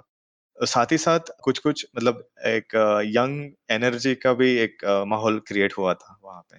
तो 2011 में सब नए थे, नए एंगेजमेंट वो बातें चल रही है, ऐसा चल रहा है, किसी को कुछ काम नहीं है उतना ज़्यादा बट करना है कुछ मतलब कुछ तो चेंज करना है। जैसे फिर क्लार्क हाउस में जिस तरह के एग्ज़िबिशन्स होते थे, वो भी काफ़ी अनकन्वेंशनल होते थे। क्लार्क हाउस एक तरह का फाउंडेशन रहा है हमारे लिए। हम्म। तो आई थिंक वहाँ से कई सारी मेमोरीज़ है, कई सारी चीज़ें हैं जो हमने सीखी वहाँ से और उसके साथ-साथ मतलब चीज़ें तो सीखी है बट मज़े भी बहुत किए हैं। वो जो मस्ती भी होती है, हाँ, उसका हाँ। एक अपना इम्पोर्टेंस होता है एक आर्टिस्ट की लाइफ में, जो आप शेयर्ड, सब आर्टिस्ट लोग जब मस्ती करते हैं। Right, right. कई सारे प्लान्स किए जाते हैं और उसके साथ-साथ और वो इनिशिएटिव लेना मेरे लिए सबसे ज़्यादा इम्पोर्टेंट वही रहता था कि क्लास में भी जैसे खैरागढ़ में जब हम पढ़ते थे तो कोई भी चीज़ का पहला इनिशिएटिव लेना हम चुनते थे कि हाँ, हमें करना है। जैसे कि एक सिंपल चीज़ बताई जाए तो जैसे हमें एक मॉर्निंग 10 से 5 बजे तक या 4 बजे तक का टाइम मिलता था काम करने का। बट हम लोग 4th ईयर तक आते तक एक ऐसा माहौल बना दिया था हमने कि मैं और मेरे दोस्तों ने कि चाबी डिपार्टमेंट का हमारे पास ही रहता था। तो सुबह 4 या 5 बजे से जाने से लेकर रात 9 बजे तक काम करने का ऐसा एक माहौल बना दिया था हमने। हम्म। तो ये चीज़ें है ना, ये चीज़ें काफ़ी मिसिंग होती है कई बार। एक ऐसा माहौल क्रिएट किया था ताकि हर स्टूडेंट या फिर हर यंग आर्टिस्ट वो क्लाक हाउस में आए। या फिर आके बैठे कुछ ना करे। तो कई बार ऐसा भी हुआ है कि हम लोग कुछ नहीं करते थे, सिर्फ बैठे रहते थे, क्योंकि पैसे भी नहीं रहते थे, पैसे भी नहीं थे उस टाइम कि कोई रेंट पे घर लिया जाए, या फिर हम्म। रेंट पे कुछ जगह ली जाए, स्टूडियो ली जाए कि वहां पे जाके काम करे। उस तरह एक एक शुरू का माहौल ऐसा ही रहा हमारा कि अ, हमने कई सारे दिन, महीने बोल सकते हैं कि क्लॉक हाउस में ही निकाले। वही सोते थे, वही खाना पकाते थे। मुझे याद है वो, मतलब मैं भी ऑब्वियसली कई बार वहां आती थी। I was also one of those random young people जो घूमते फिरते आ ही हाँ, जाते हाँ, थे। हाँ। आई थिंक ये सच है क्लार्क हाउस के बारे में, that it was a node. I think या एक बहुत अहम हिस्सा था वो अर्ली 2010s के बॉम्बे आर्ट सीन का। And it had that lived in feel. In fact I remember thinking about हाँ, इट वंस कि बड़ी कूल हाँ, जगह है यार, सब यही हैंग आउट करते हैं, हाँ। सोते हैं, मस्त है। um, it was also definitely a hmm, class hmm, thing, hmm, a hmm. migrant thing। यानी कि बड़े शहरों हाँ, के बाहर से अलग अलग तबकों हाँ, के हाँ। से आने वाले लोगों के लिए वो ठहरने की एक जगह थी। क्योंकि so hmm, many hmm, of us हुँ। जो कि शहर से नहीं, महानगर से नहीं है, have a very different हाँ, relationship हाँ। उन स्पेसेस के साथ than वो लोग जो वहीं से हैं, जिनका घर वहीं है। अ, वो जो एक अच्छी वाली डेस्परेशन भी होती है ना, ये कि यहाँ टिकना हाँ, है यार हाँ। किसी भी नहीं, तरीके वो में। बहुत इम्पोर्टेंट है, मतलब वो जो टिकना जो है ना, आपने जो बोला अभी कि अदरवाइज़ आई थिंक क्लार्कोस का अगर प्लेटफ़ॉर्म नहीं होता उस टाइम पे, हम जैसे आर्टिस्ट लोगों के लिए, तो मुझे लगता है कि हम आज तक, मतलब ये इस प्लेटफ़ॉर्म तक या फिर इस हद तक पहुँच ही नहीं पाते कभी। वो जो माइग्रेंट मैक्सिमम लोग जो क्लार्क हाउस में थे, मैक्सिमम वो बाहर से ही थे, बाहर के आर्टिस्ट थे। हम्म। सबसे पहले अगर हमारे ग्रुप का अगर देखा जाए, तो सबका एक ही मकसद था शुरू में कि सर्वाइव करना है। कैसे भी करके, बट आर्ट करना ही है, और आर्ट करके सर्वाइव करना है। तो कई सारे हमने कमीशन वर्क्स भी करते थे। कई बार ऐसा भी होता था कि सेल रखा जाता था, तो Yeah. उसमें जिसका भी किसी का भी काम या फिर सेल हो रहा है या कुछ हो रहा है, छोटे-छोटे ड्राइंग्स कभी-कभी वो सेल होते थे, तो वो एक एक तरह का एक ये सपोर्ट हो जाता था बाकी सब आर्टिस्ट के लिए। तो आज Yeah. मेरा जा रहा है ना, हाँ ठीक है, तो कल कल से 7 दिन का खाना मेरी तरफ से, तो ऐसा तो इस तरह का एक माहौल था। Right, right. कई बार हमारे आर्ट वर्क्स सूटकेस में ट्रैवल करते थे। सुमेश और दाशा अगर ट्रैवल कर रहे हैं कहीं, तो वो अपना एग्ज़िबिशन्स सूटकेस में ट्रैवल होता था। तो Hmm. कलेक्टिवली रहने का हमें अंदाज़ा आ गया था कि कैसे किस तरह से काम हो सकता है। और 2012 में हमने एक कलेक्टिवली एक एग्ज़िबिशन किया था, शून्य का। तो शून्य, उसका नाम भी Hmm. दिया था हमारे ग्रुप को, एक शून्य कलेक्टिव करके। तो उस तरह से वो वहाँ पे एंगेजमेंट हुआ, और उसके बाद सप्तरंग का हुआ, और उसके बाद अलग-अलग और जगहों Hmm. से जुड़ा हुआ हूँ मैं। तो मेरा जो एंगेजमेंट रहा है इस तरह का, तो मुझे वो ज़्यादा प्रोवोकेटिव लगा, ज़्यादा इंस्पायरिंग भी लगा, और क्योंकि अलग-अलग आर्टिस्ट के साथ आप जब मिलके काम कर रहे हैं, एंगेज होके काम कर रहे हैं, तो नई-नई चीज़ें भी सीखते थे। और सारे आर्टिस्ट जो थे, एक इम्पोर्टेंट चीज़ है, जो अलग-अलग डिसिप्लिन से थे। कोई स्कल्पचर में था, तो कोई पेंटिंग में, कोई प्रिंट मेकिंग में, कोई Hmm. फ़िल्म में है, कोई वीडियो में, और कोई फ़ोटोग्राफ़ी में है। तो काकोस का ऑफ़ कोर्स एक Hmm. टाइम पीरियड रहा, और उसके साथ कई सारे लोग जुड़े, कई सारी लाइक स्टूडेंट्स, यंग आर्टिस्ट जुड़े, Hmm. क्यूरेटर्स और राइटर्स, कई सारे लोग जुड़े थे। तो आई थिंक वो एक बड़ा कंट्रीब्यूशन रहा है बॉम्बे में क्लार्क हाउस का। Hmm. मैं आज जब यहाँ बैठ के आज के डेट में जब सोचता हूँ उस तरह के स्पेस के बारे में, तो मुझे लगता है कि आज उस तरह का स्पेस काफ़ी मिसिंग मिसिंग होता है, काफ़ी मिसिंग है। डेफिनेटली। वैसे तो इस तरीके की कलेक्टिव प्रैक्टिसेस दुनिया भर में आर्टिस्ट हमेशा से करते आए हैं। अगर हम देखें तो जिस तरह की इकोनॉमी में हम अब रह रहे हैं, बहुत प्रिकेरियस, गिग बेस्ड, अनिश्चित एकदम, लोग मतलब लिटरली एक एक जॉब पे जी रहे हैं। उस टाइप का काम एक तर्क बराबर। बन चुका है ना हमारे जीवन का। 10 साल पहले कुछ कम था। आई थिंक 10 साल पहले एक स्वीट स्पॉट था जब इतना बुरा नहीं था, पर अग्रसर था उस मार्ग पे। हाँ, तो हाँ। ये कुछ कुछ ऐतिहासिक कारण भी हैं कि क्लार्क हाउस जैसी जगह बन पाई, और वो legacy of informal artist networks और स्टूडियोज में भी बैठता है। कहीं न कहीं ये जो लोन जीनियस वाली बात रहती है आर्ट की दुनिया में, उसको भी चुनौती देता है ये, क्योंकि हम इंडिविजुअल अकेले आर्टिस्ट की जर्नी को उनके आर्ट स्कूल और उसके बाद की जो नेटवर्क्स और दोस्तियाँ हैं, उसके हुँ, संदर्भ में हुँ। अक्सर नहीं समझते हैं।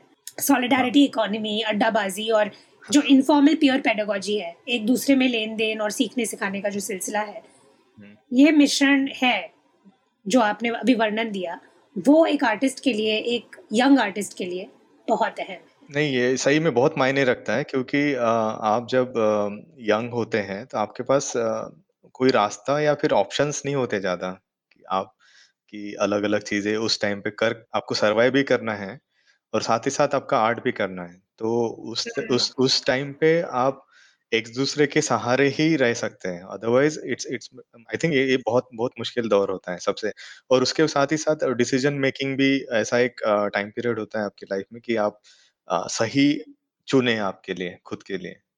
तो हाँ, वो भी एक एक इनफॉर्मल जो एक लेवल होता है, डिस्कशन होता है, वो काफ़ी हुँ, इम्पोर्टेंट होते हैं और ज़रूरी होते हैं, काफ़ी ज़रूरी होते हैं मुझे लगता है कि जो कि जहाँ पे रिज़र्व जो स्पेस होते हैं, जो रिज़र्व्स एटमॉस्फियर होता है, वहाँ पे आप उस तरह से खुल के बातें नहीं कर सकते या फिर उस तरह से एंगेज होके आप चीज़ें नहीं समझ पाते। कई बार ऐसी बातें होती थी क्यों मतलब दूसरे गैलरीज़ में या फिर आप एग्ज़िबिशन्स देखने क्यों नहीं आते? तो कई बार होता है कि उनको एक हेजिटेशन सा फ़ील होता है। हुँ, तो मैं ये ज़िक्र करना चाहूँगा कि ये है मतलब कहीं न कहीं एक रिज़र्व स्पेस में आप जब जाते हैं, तो आप एक अनकम्फ़र्टेबल सा फ़ील ज स्पेशली आप जब स्टूडेंट हैं या फिर यंग आर्टिस्ट हैं, आपको कुछ नहीं पता कि किस तरह की चीज़ें होती हैं या फिर हो सकती हैं। तो एक मुझे लगता है कि ये क्लार्क हाउस ने उस टाइम पे वो एटमॉस्फियर क्रिएट करने का या फिर एक काइंड ऑफ अ ब्रिज जो है ना, ब्रिज हुँ, बोल सकते हैं आप जो जोड़ने का कंटेम्परेरी आर्ट के साथ, वो काफ़ी इम्पोर्टेंट रोल प्ले किया है। हुँ। आपको हाँ। अक्सर South African artist William Kentridge से कंपेयर किया जाता है, क्योंकि आप दोनों के माध्यम सेम रहे हैं। आपने भी एनिमेशन की शुरुआत में और आप दोनों कोयले का इस्तेमाल करते हैं, तो ज़ाहिर है कि सबसे पहला शायद कनेक्शन लोग वही बनाते हैं। अ, लेकिन ये तुलना थोड़ी आलसी भी लग सकती है। आप डिसएग्री कर सकते हैं, क्योंकि मुझे और कंटेम्प्रेरी आर्टिस्ट के साथ ज़्यादा मेल लगता है आपके काम का। जैसे क्रिस ड्रूरी हैं, ब्रिटिश आर्टिस्ट, जिनका एक काम है कार्बन सिंक, वो मुझे काफ़ी आपके काम की याद दिलाई उसने मुझे। और चाइना के शुनजुन हैं, उनकी प्रैक्टिस भी काफ़ी कुछ आपके जैसी है। जैसे हम पहले बात कर रहे थे, कोयले का उपयोग कई आर्टिस्ट्स ने इतिहास में किया है। अम, तो कंसेप्चुअल लिंक्स बनाना एक तरीके से चुनौती से खाली नहीं है। लेकिन सबसे ज़्यादा मुझे जो महत्वपूर्ण लगता है, अगर आपके काम को एक ऐतिहासिक संदर्भ में डाला जाए, तो वो लैंड आर्ट की प्रथा है। मैं लैंड आर्टिस्ट रॉबर्ट स्मिथसन के बारे में सोच रही थी। उनके नॉन साइट, साइट, अनसर्टेन और आइलैंड ऑफ कोल जो काम है, इस वंशावली को उभार के लाता है मेरे हिसाब से। आपके और उनके बीच का जो कनेक्शन है। अ, आपके पुराने पुराने काम को देख के मुझे काफ़ी उनकी याद आई। एक तरीके से ज़ाहिर भी लगता है, पर मुझे ये कनेक्शंस कम दिखाई देते हैं जब आपके काम के बारे में लिखा जाता है। आपको क्या लगता है, आप किन आर्टिस्ट की प्रणाली में खुद को देखते हैं? चारकोल कई सारे आर्टिस्ट यूज़ करते हैं, राइट? तो लेकिन हर आर्टिस्ट का यूज़ करने का उसका जो तरीका है और मेथड्स हैं, वो काफ़ी अलग हैं। जैसे आपने विलियम केंट्रिज के बारे में बताया, तो विलियम केंट्रिज इनका जो चारकोल यूज़ करने का जो मेथड है, वो काफ़ी यूनिक है, काफ़ी यूनिक है। उन्होंने जिस तरह से जो ओपेरा के लिए जो या फिर प्रोसेशन के लिए उनके जो काम हैं, कई सारे शैडो प्रोजेक्शंस के साथ भी और स्पेशली प्रोजेक्शंस और बुक्स के ऊपर भी उन्होंने कई सारे एनिमेशंस किए हैं। तो उनका माइन करके एक ये भी है स्टॉप मोशन एनिमेशन जहाँ पे एक ज़बरदस्त ट्रांज़िशंस होता है लैंडस्केप का, ह्यूमन फिगर्स का, एक्सप्रेशंस का। तो ऑफ कोर्स मतलब एक प्रभाव था जब मैं मास्टर्स फाइनल ईयर में ड्राइंग्स को लेके डिसर्टेशन कर रहा था। तो इन आर्टिस्ट का मैंने ज़िक्र किया था William Kentridge, Dan Perjovschi, Robin Rhode from South Africa से। रॉबिन रोड एक आर्टिस्ट है जो परफॉर्मेंस बेस्ड वर्क करते हैं लेकिन ड्राइंग के साथ। जैसे नल्ली मलानी इनका भी ज़िक्र किया था। और डैन प्रोजोस्की स्पेशली उनका जो ये ड्राइंग यूज़ करते हैं, वो लाइन ड्राइंग ही करते हैं। बट इतने अलग तरह से उनका प्रोवोकेटिव होता है और ऐसा इमीडिएट रिएक्शंस होते हैं उनके, कोई भी न्यूज़ या फिर कोई भी इंसिडेंट्स पे। और वो सिंपली लाइन ड्राइंग्स करते हैं, बट बहुत ही ब्यूटीफुल होते हैं। तो उनके और उनके भी लार्ज स्केल वर्क्स हैं काफ़ी। तो इन सारे आर्टिस्ट का मैं ज़िक्र कर रहा था, तो कहीं न कहीं प्रभाव था। मतलब विलियम केंट्रिज, आप एक सर्टेन टाइम पीरियड के मेरे काम को लोग कंपेयर करते हैं। बट जैसा कि मैंने कहा था पहले भी कि मैं कई ज़्यादा और डीपली सोचता हूँ अपने काम के बारे में। जब कोई चीज़ कंपेयर होने लगती है या फिर कोई चीज़ ऐसे बोली, मैं मुझे भी कई लोगों ने बोला एग्ज़िबिशन आपका काम ऐसा है, वैसा। तो उसके बाद मैंने काम करना ही बंद कर दिया। स्टॉप मोशन एनिमेशन ही मतलब बनाया ही नहीं मैंने। मैं सोच रहा थोड़ा हूँ। एक्सट्रीम रिएक्शन प्रभाकर, थोड़ा एक्सट्रीम। हाँ, थोड़ा बहुत इमीडिएट ये नहीं था, बट मैं सोच रहा था क्योंकि मेबी जो मेथड है मैंने जो स्टॉप मोशन एनिमेशन के लिए भी यूज़ किया, वो डिस्ट्रक्टिव मेथड ही है। जैसे पियोत्रो दुमाला करके एक फ़िल्म मेकर हैं, पोलिश फ़िल्म मेकर हैं और आर्टिस्ट, उनका आप एनिमेशन देखिए, वो भी एक अलग तरह का मेथड्स यूज़ करते हैं। तो मैं इन आर्टिस्ट से काफ़ी प्रभावित था कि वो प्लास्टर के ऊपर इंक से कोर-कोर के एनिमेशंस करते हैं।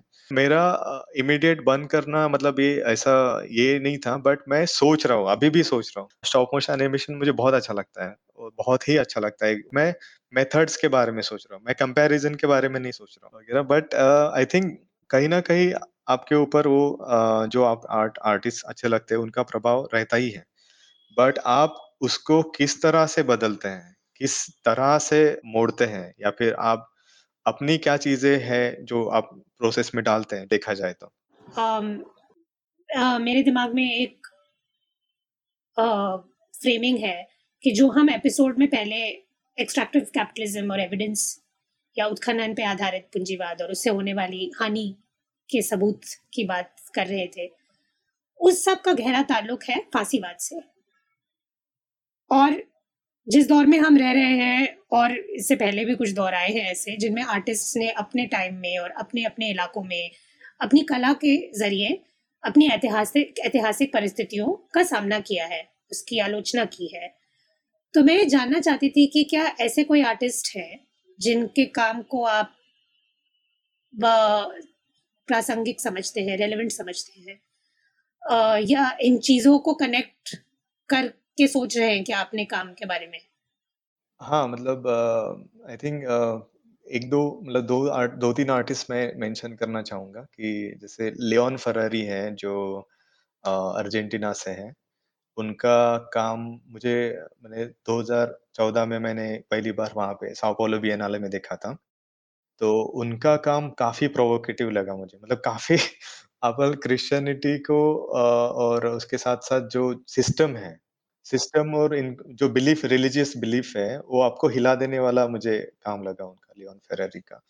वो और उनके जिस तरह से मीडियम्स और मेथड्स भी जिन्होंने जो यूज़ किए हैं, काफ़ी मतलब सर्रियल है, बट उनके कई सारे स्कल्पचर्स हैं जो इट माइंड ब्लोइंग है, कंप्लीटली आई थिंक वो ज़बरदस्त है, काफ़ी ज़बरदस्त है। तो उनका मैं काम हमेशा से मतलब एक इंस्पिरेशन नहीं बोलूँगा, बट एक प्रोवोक करता है कई कई कि कुछ तरह से कि ये चीज़ें हम जो है, जो बता सकते हैं या फिर बताना चाहते हैं, तो वो और उसके साथ-साथ जिमी डुरहम जो आर्टिस्ट हैं, उनका भी जो क्योंकि वो उनका भी कई सारा काम पब्लिक एंगेजमेंट और कम्युनिटी एंगेजमेंट बेस्ड है।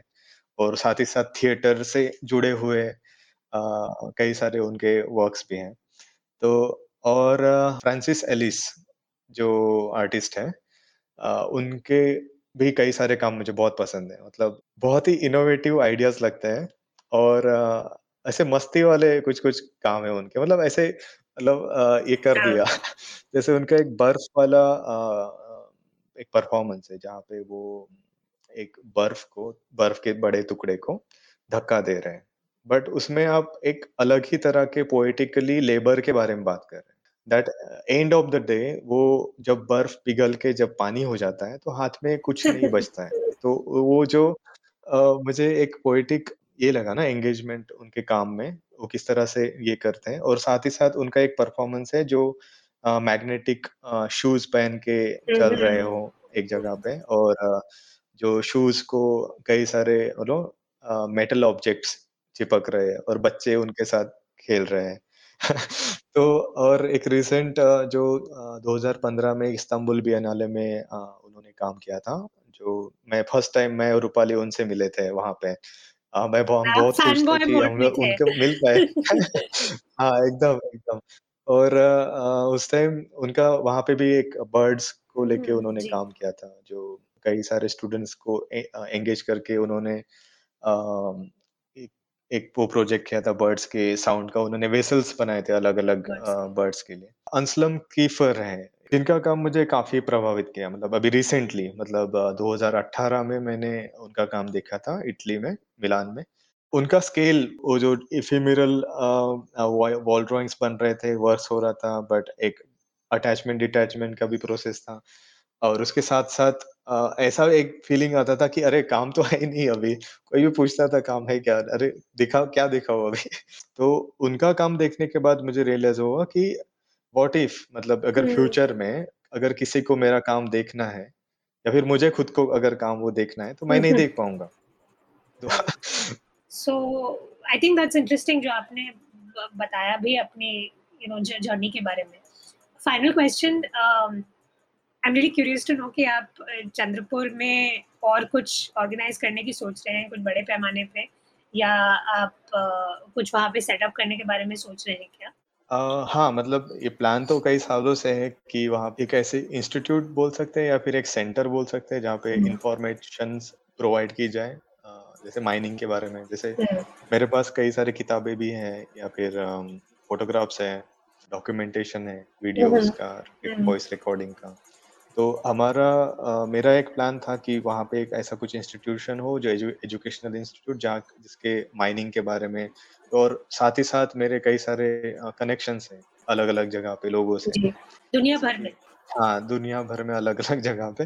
तो किसी न किसी तरह से मैं एक पता नहीं कब किसको कौन-सी जगह, कौन-सी चीज़ प्रोवोक करे और इंस्पायर करे। और साथ ही साथ ये जो है जो लैंड रिस्टोरेशन का जो बात है, हुँ, क्योंकि वो बात किया लोकल लेवल पे मैंने, जो हमारे एक मेंबर हैं सप्तरंग ग्रुप के हुँ, मधुकर जी डांगे, उनका कहना है कि वो बहुत सारा लंबा प्रोसेस होता है। मतलब उसको एक अलग तरह से करके छोड़ नहीं सकते मतलब हमें पूरी ज़िम्मेदारी लेनी पड़ सकती है वो वहाँ की। हुँ, तो वो सारी चीज़ें हैं, तो हम लोग अभी प्रयास कर रहे हैं इस बार, तो मैं एक प्रपोज़ल क्रिएट करने वाला हूँ फ्यूचर के लिए कि किस तरह से वो ये होगा और किस तरह से लोकल लोगों को वहाँ पे जॉब या फिर लाइक कुछ हुँ, एक्स्ट्रा सर्विस मिल सकती है वहाँ पे और पब्लिक इंटरेस्ट के लिए रहेगा। तो ये बड़े पैमाने पे है और तीसरी चीज़ जो है मैं हमेशा से चाहता हूँ कि वहाँ जब भी जाता हूँ तो एग्ज़िबिशन या फिर कुछ प्रोग्राम हो हुँ। या फिर मैं अपने काम प्रोजेक्ट करूँ। नहीं, ये काफ़ी लॉन्ग टर्म प्रोजेक्ट्स हैं और इन्हें तो समय लगेगा, जो हम पहले बात कर रहे थे टाइम की। इसका ये तो सरकारी टाइम स्केल तो जियोलॉजिकल टाइम स्केल से भी अलग है। आप लोग सब साथ में ऐसे संगठित रूप से कर रहे हैं ये, तो डेफ़िनिटली सकारात्मक रह सकते हैं I think. Thank you so much Prabhakar, आपने इतना समय दिया, इतने विस्तार में अपनी प्रैक्टिस के बारे में भी बात की और कई चीज़ों के बारे में बात की। Thank you so much and I look forward to seeing more of your work. I am sure आप कुछ नया लेकर आएँगे इस सब के बाद। या मैं कोशिश करूँगा और थैंक यू सो मच मतलब आपके साथ बात करके काफ़ी मज़ा आया मुझे मतलब कई सारी चीज़ें जो मैंने शायद बताई नहीं होगी अभी तक, सब एक्सप्रेस या फिर बताने के लिए, शेयर करने के लिए बड़ा अच्छा लगा। Thank you so much. I'm really glad we could do this. Thank you for tuning in to Artalab with Prabhakar Patspute, in which we talk about his decade-long multivalent practice, its transformations, influences, and evolving concerns, as well as the context of open cast mining in a time of capitalism. and its representational possibilities within contemporary art. If you enjoyed the podcast, please like and share the episode over social media. For more information and updates, you can follow us on Instagram at art.alap and on Twitter at @RTALAAP.